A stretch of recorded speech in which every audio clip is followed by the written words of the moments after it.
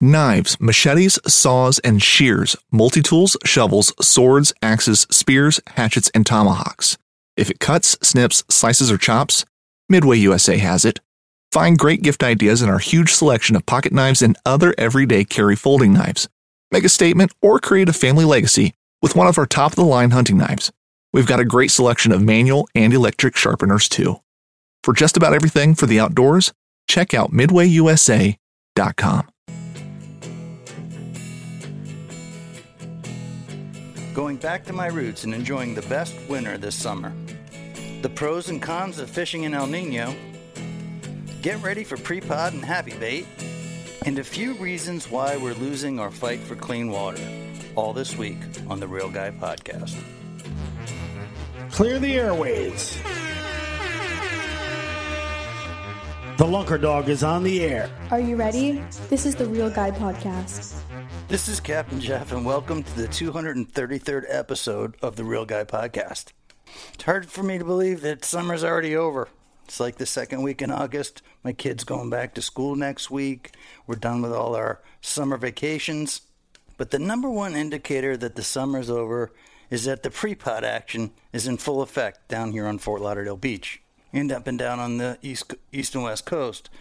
Now, if you don't know what pre-pod is, let me try to explain it to you real quickly. A lot of the people that have been in the audience for a long period of time understand pre-pod very well. But during the summer, we have what we call the pre-pod bait action. And this is when the white bait, it can be all sorts of different kinds of white bait, pilchards, all sorts of different herring, different types of sardines. This type of bait accumulates along the coastline, both the east and west coast, as far up as Jacksonville, as far as down as Miami. And there's just huge schools of small white bait. And this is what we call pre-pod, because this shows up during the summer before the big bait migration that happens in September and October. During pre-pod action, the surf fishing is excellent. And I don't care where you are, I think probably the best surf fishing is up around Melbourne, Sebastian to, say, Fort Pierce this time of year. And that's because you're getting a variety of big fish. The tarpon are up in there, bigger snooks, sorts of jacks. It's just a real good time to be fishing, say, central to North Florida along the beach. Now, here in South Florida, we enjoy the snook fishery. The snook fishery is really strong during pre-pod. That's surf fishing pretty much at its finest, where you can walk up and down pretty much any beach, and you can find snooks right in the surf. And when I mean in the surf, most of the fish that we're catching, 80% of the snooks that we're catching down there are within the first 10 feet of shoreline. When you walk into the water and you step into the ocean and there's a little trough there and it goes up to about your knee, that is perfect scenario for catching beach snooks within 10 feet of the shoreline. They love to swim right up and down that trough. Also, the white bait gets in that trough pretty thick. Now, you don't necessarily have to have a ton of white bait in order to be successful. Like, for instance, 2 days ago, I walked down to North Fort Lauderdale Beach, and I get out of my car, get my fly rod ready, I start walking. I would say I had to walk for maybe a little over half a mile, and I see some pelicans up in the distance, a few hundred yards away. So I know that there's bait in the trough there. It's the first bait that I saw all day. And the water was beautiful. You could see really well. And trust me when I tell you, there wasn't a bait until I walked about a half mile. Now, at that point, the bait flooded into the trough, and I started seeing the snooks. I was able to get a pretty nice snook, probably a 9-pounder on a 9-weight, which to me is just, as fun as it gets. Now, this kind of fishing is non-discriminatory. Like, for instance, my method this year, 90% of the fishing that I did was fly fishing. I've been gravitating more towards fly fishing the last, 8 to 9 years. And for me, that's my method. But when I mean non-discriminatory, I mean whatever you are into, it'll work during this pre-pod action. For instance, if you're into throwing plugs, you can get any type of plug that would match a sardine or a pilchard or any type of these white baits. And if you're into throwing those types of plugs, that'll work great. If you're like one of these Salt Strong guys or into the rubber baits, I would go with chartreuse and white, olive and white, or just white. I don't know, for whatever reason, when you're fishing the shorelines, white seems to be the key, olive and chartreuse. So if you're a plug caster, you can do that. If you're into live baiting, which is by far the most effective way to totally crush the fish in the surf, is by live baiting. You can simply go down there with a small cast net your bait, keep them live with a bubbler and a 5-gallon bucket, keep a bait in the water, and eventually a snook, tarpon, jack, barracuda will come by and get your live bait. Now, this is not the time to bring your heavy gear. Okay. Also, all the pre-pod fishing is done with either light or ultralight tackle. And what I mean by that is the bait's small. So if you're going to throw something to mimic that kind of bait, you're going to need something small to make the presentation good enough in order to fool fish. Now, if you're live baiting, you're going to go with an ultralight rod, 20 to 30 pound test fluorocarbon, use a super small hook, something that's compatible to the bait that you're using. You want your bait to be swimming in the surf, fairly natural. Therefore, you can trick the fish into eating your bait. Not rocket science, but I can't tell you how many people I see down there fishing pre-pod with a 10-foot surf rod, a 4-ounce weight with a 50-pound leader, and 3 clams on their hook. It's not the way to do it, guys. Go down there, light tackle. You can sabiki the bait. You can catch them with a cast net. Natural presentation, super light, small hooks, and there's nothing for the snooks to get you on out there anyway. It's all sand. So it's not like you need the heavy tackle. This is the time to go light, guys. I'm using a 9-weight fly rod. I could go down to an 8-weight if I wanted to. My buddy Drew, he's been crushing the snooks, tarpon, on the fly, in the surf, with an 8-weight. So time to stay ultralight, keep the big stuff at home. The other thing when you're doing pre-pod or any type of beach fishing is don't over-tackle. Meaning don't go down there with 5 rods, because you don't need 5 rods. Maybe 2 rods. One for sabiki, one for your bait. If you're going to use a cast net, then you only need 1 rod. And the reason you want to use 1 rod is because if the bait is a couple hundred yards down the shoreline, you don't have to huff all that stuff with you. You want to stay light, you want to stay nimble, you want to stay mobile, and you'll be extremely successful in pre-pod. So this is the end of the summer. Happy pre-pod. Go out there and enjoy it. And the more you enjoy it, the more you're going to be up to date on what's happening with the real pod, which would be the mullet that will start coming down the beach here in September. But I don't want to get too much into the mullet run yet, because we'll do a whole nother episode on that, and we're a little premature. But I do want to talk about this summer. And I know for a lot of you, it was brutally hot this summer. But for me, not so much. Now let me explain. See, I'm a tarpon and snook guide for the most part. And my trips start in the afternoon and go into the evening, go into the dark. And this year here in South Florida, we experienced what we call an El Nino. And the El Nino is this tropical weather that comes from Central America, comes across the Gulf, and it pretty much covers South Florida, especially, say, from Fort Myers south and all the way down or over to the Bahamas. And this El Nino thing, we're getting a lot of overcast, we're getting a lot of rain. It'll often rain at 3 or 4 o'clock in the afternoon real hard, and then the rest of the day will be overcast. And the fish absolutely love it. I absolutely love it. Clients, they get a little freaked out because pretty much every day it thunderstorms pretty bad. And they're kind of excited for the trip and a little apprehensive, nervous, whatever, butterflies, whatever you want to call it. And then it starts storming and lightning, and they think they might have to cancel their trip, and they get a little bit uptight. So I like to give them a text right as the thunderstorms start to happen and let them know that we actually need these thunderstorms because it's actually a good thing, and the fish like it, and it'll cool down later in the night, which will make everything come together. And that was part of what I was talking about in the intro, and I was saying that I've had one of my best winters this summer, because instead of boiling hot in the afternoon when I'm catching bait, it's been overcast, it's been rainy, we've been enjoying the El Nino system that's been happening down here in South Florida. Not many people get to enjoy it, but as a tarpon and snook guide, it's been a nice break, and it kept us from baking like potatoes out there. Going into the second half of August, September, and October, then we're in tropical storm and hurricane season. Okay, now I don't wish anybody to get a bad tropical storm or hurricane, but it's part of the system. And you'll often notice that when a decent tropical storm goes up and down the east coast of Florida, the fishing gets red hot before, during, and after a tropical storm. And I think what's happening here, well, obviously what's happening here, it shows the change of the seasons. The water temperature starts to go down. The bait starts to move. It's just like a trigger, Mother Nature's trigger for all the fish to really start to go. September comes, we're in the middle of hurricane season, and storm doesn't even have to get close to South Florida, but it'll create that big groundswell. And a groundswell will often... Fishing like a local isn't just about catching fish. It's about connecting with the environment and the people who call it home.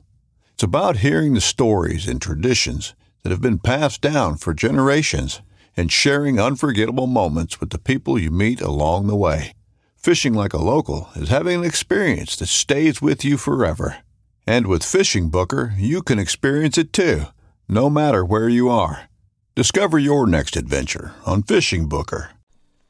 Bring down the water temperature dramatically, and the fish will respond dramatically. They'll come flying from the north where the water temperatures, say, is 78 degrees, and they'll come flying down south because the water temperature is much warmer, and this whole migration starts to happen.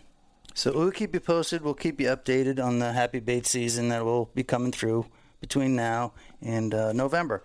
But let me expound on this whole having the best winter this summer, because often in the summer we like to take a family trip to the Boston area. The reason we like to do the Boston area is because my dad's side of the family is from there, and we still have some really good friends and relatives in the Boston area. Now, one of the relatives I have, he's not really actually blood relative, but he's my dad's best friend's son, who's really into fishing. He loves fly fishing.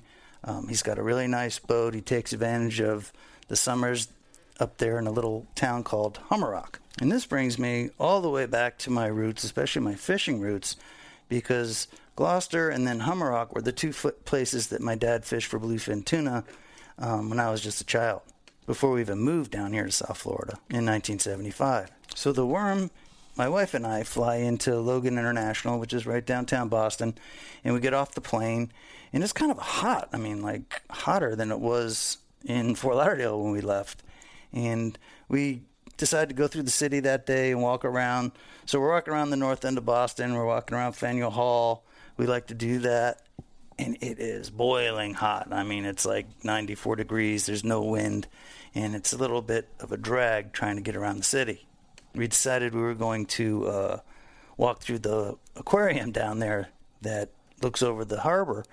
And you could tell that even the fish in the aquarium were struggling because of the hot temperatures. But that only lasted one day. You see, from there, we rented a little, well, I shouldn't say a little, but we rented a beach house on Hummerock Beach that would hold my sister's family, my family, and my parents. And then our cousins had houses right down the block from us. So it's like a nice, get-together. It's a good place to be. And it's like, brings back so many memories of, my roots. And one of the memories that I've had is that it was always cold up there. And sure enough, as soon as we check into the beach house and we get down there, the weather forecast says it's going to be 68 degrees. Now, we haven't seen 68 degrees here in South Florida since February. Now, 68, the forecast said it was going to be cool the rest of the time. I don't think the temperature got above 79 the whole time we were there. And that's what I was telling you in the intro when I was saying I enjoyed my best winter this summer. Between El Nino and this little cold streak we had when we went on our family vacation up north, it was not exactly the hottest summer, at least for me. Now, I had 3 different fishing buddies during this summer trip where I had the best winter. I was fortunate enough to get to fish with my girl, Victoria Rose, the worm.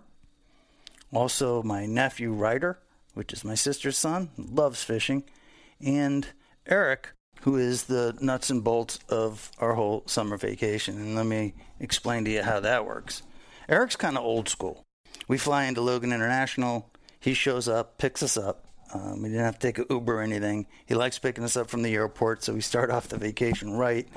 He knows my wife is going to want to go into the north end of Boston to act extra Italian, which is kind of the theme in the north end of Boston.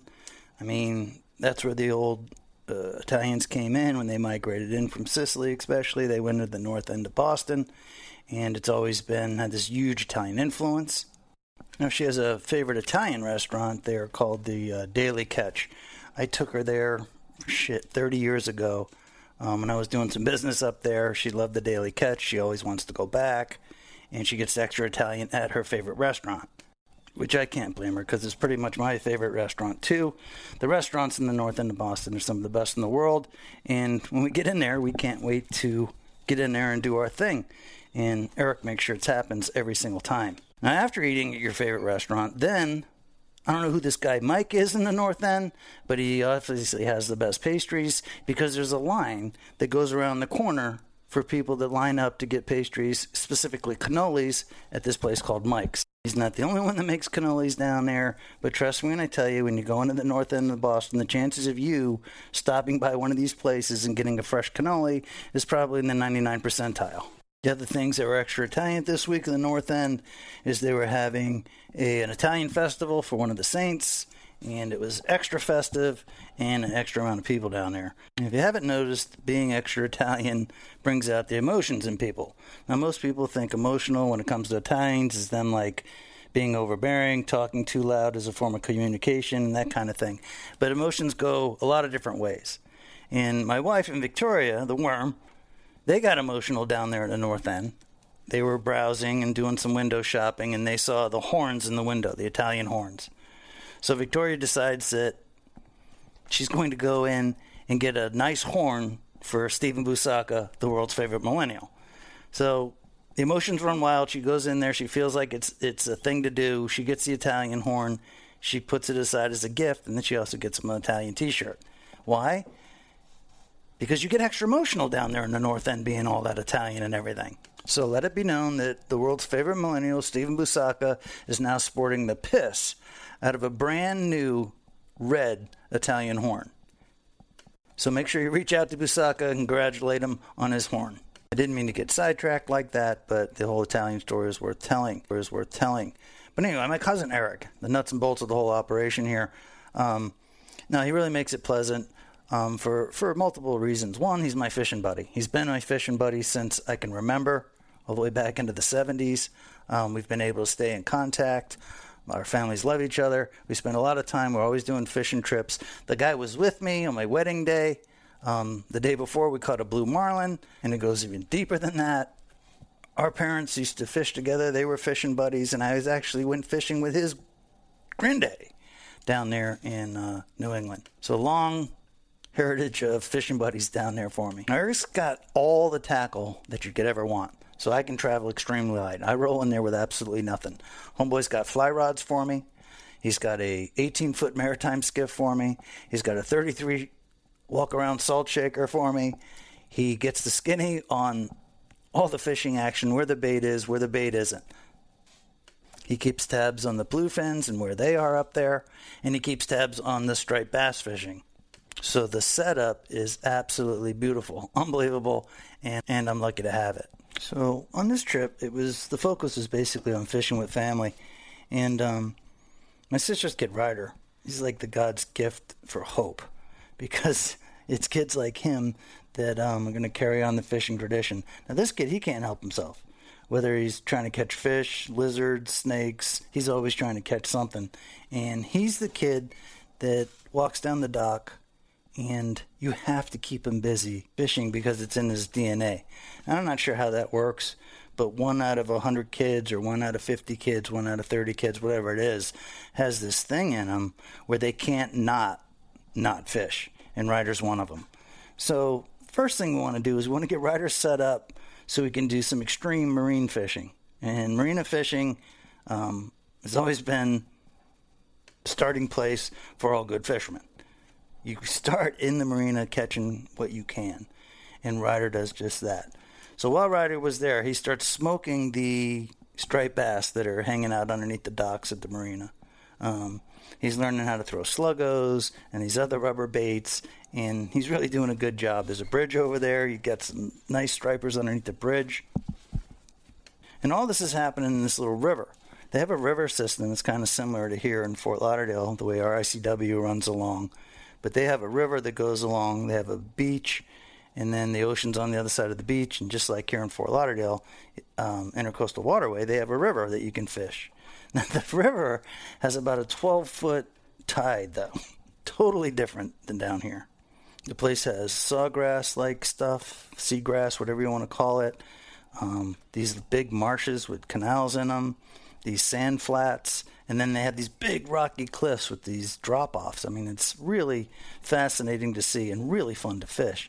And the striped bass, from real small guys to giant ones, are hanging around all through this area in New England. So Ryder took advantage of the whole situation. He caught fish in the river. Some of these sessions in the river were absolutely phenomenal.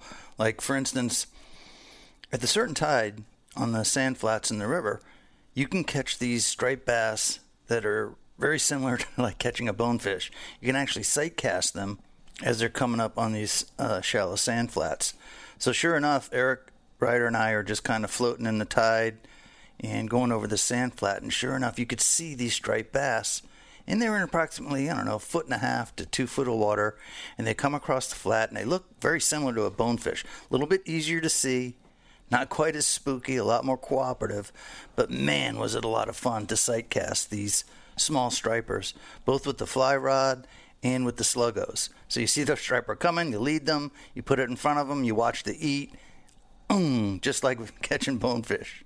So beside the huge fish that Ryder caught, that was a big part of the excitement for the week fishing in the river. He caught fish in the ocean. Eric took him to a spot down by Boston where the kid whacked like a 45-inch striper. According to him, it was the biggest fish of his life. I think I remember taking him to catch a tarpon when he was much smaller. That was bigger than that. But at the time, it was the biggest fish in his memory. It was truly a magic moment, and thanks to Eric, all this stuff can happen.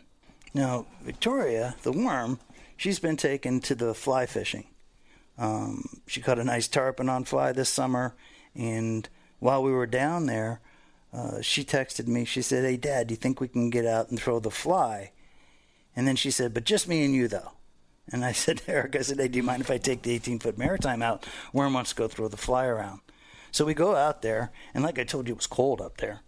It's a little rainy, a little cold, and we go around to this one grass flat where we've been seeing some fish, and we kind of starting to get rained out. So I wiggle way up this little grass creek. It's marsh on both sides of us, and it's an absolutely beautiful area. And I just wanted her to get out of the wind so she could throw the fly a little bit. And, the more she throws, the better she's going to be, and to get it out of her system. And sure enough, the worm, being as lucky as she is, she smokes a nice little bass on an 8-weight and totally made her day, and mine too. And it was really good to have that father-daughter moment, and especially in a place where I had moments like that with my dad and my uncles and my cousins, and now I'm doing it with my nephew and my kid, and I just can't thank Eric enough for making it all happen. And then just in case all that stuff wasn't good enough and exciting, Eric is friends with that TV producer and outdoor star, Jeff Quarren. Jeff took the trip with us down towards Boston to fish for big stripers on the day that Ryder got his big fish. So not only was Ryder fortunate enough to get a trophy fish like that, it was really cool for him and for me to be around this Jeff Corwin guy, a real dude, a pleasure to be with, and really knew his shit about striper fishing and the outdoors down there. Now, Jeff, he's a big advocate for clean water, and it was weird being down there with him because I can remember when we were kids in Boston Harbor, Hummerock Beach wasn't exactly filled with fish, especially stripers. There was a lot of pollution at the time. There was a lot of red tides, a lot of warnings about bacterial levels. And what was happening is the same phenomenon that's happening down here in South Florida is they had infrastructure problems. They were dumping sewage into the ocean. They really had their issues. And it's a small win in the fight for clean water, but that Boston area is doing really well, and the striper fishing is thriving, and people are having, well, they're doing recreational activities that they didn't think that they were going to be able to do. For instance, when I lived there, and when I would visit the beaches when I was a kid, catching a striped bass was almost out of the question. And now they're everywhere. And it's a small success story on what you can do if you help the environment help itself. Unfortunately, here in Fort Lauderdale, and all of Florida for that matter, at Midway USA, we know the AR-15 is one of the most popular rifles in modern American history. Known for its modularity and widespread use, it's often considered essential to any gun collection. The essential things you need to run an AR-15 are usually always in stock during shortages, things like magazines and 5.56 ammo. Whether you're looking to buy a new AR-15 or buy parts for your modern sporting rifle, log on, and for just about everything for the outdoors, shop MidwayUSA.com. We haven't learned our lesson yet as far as how bad the water quality is.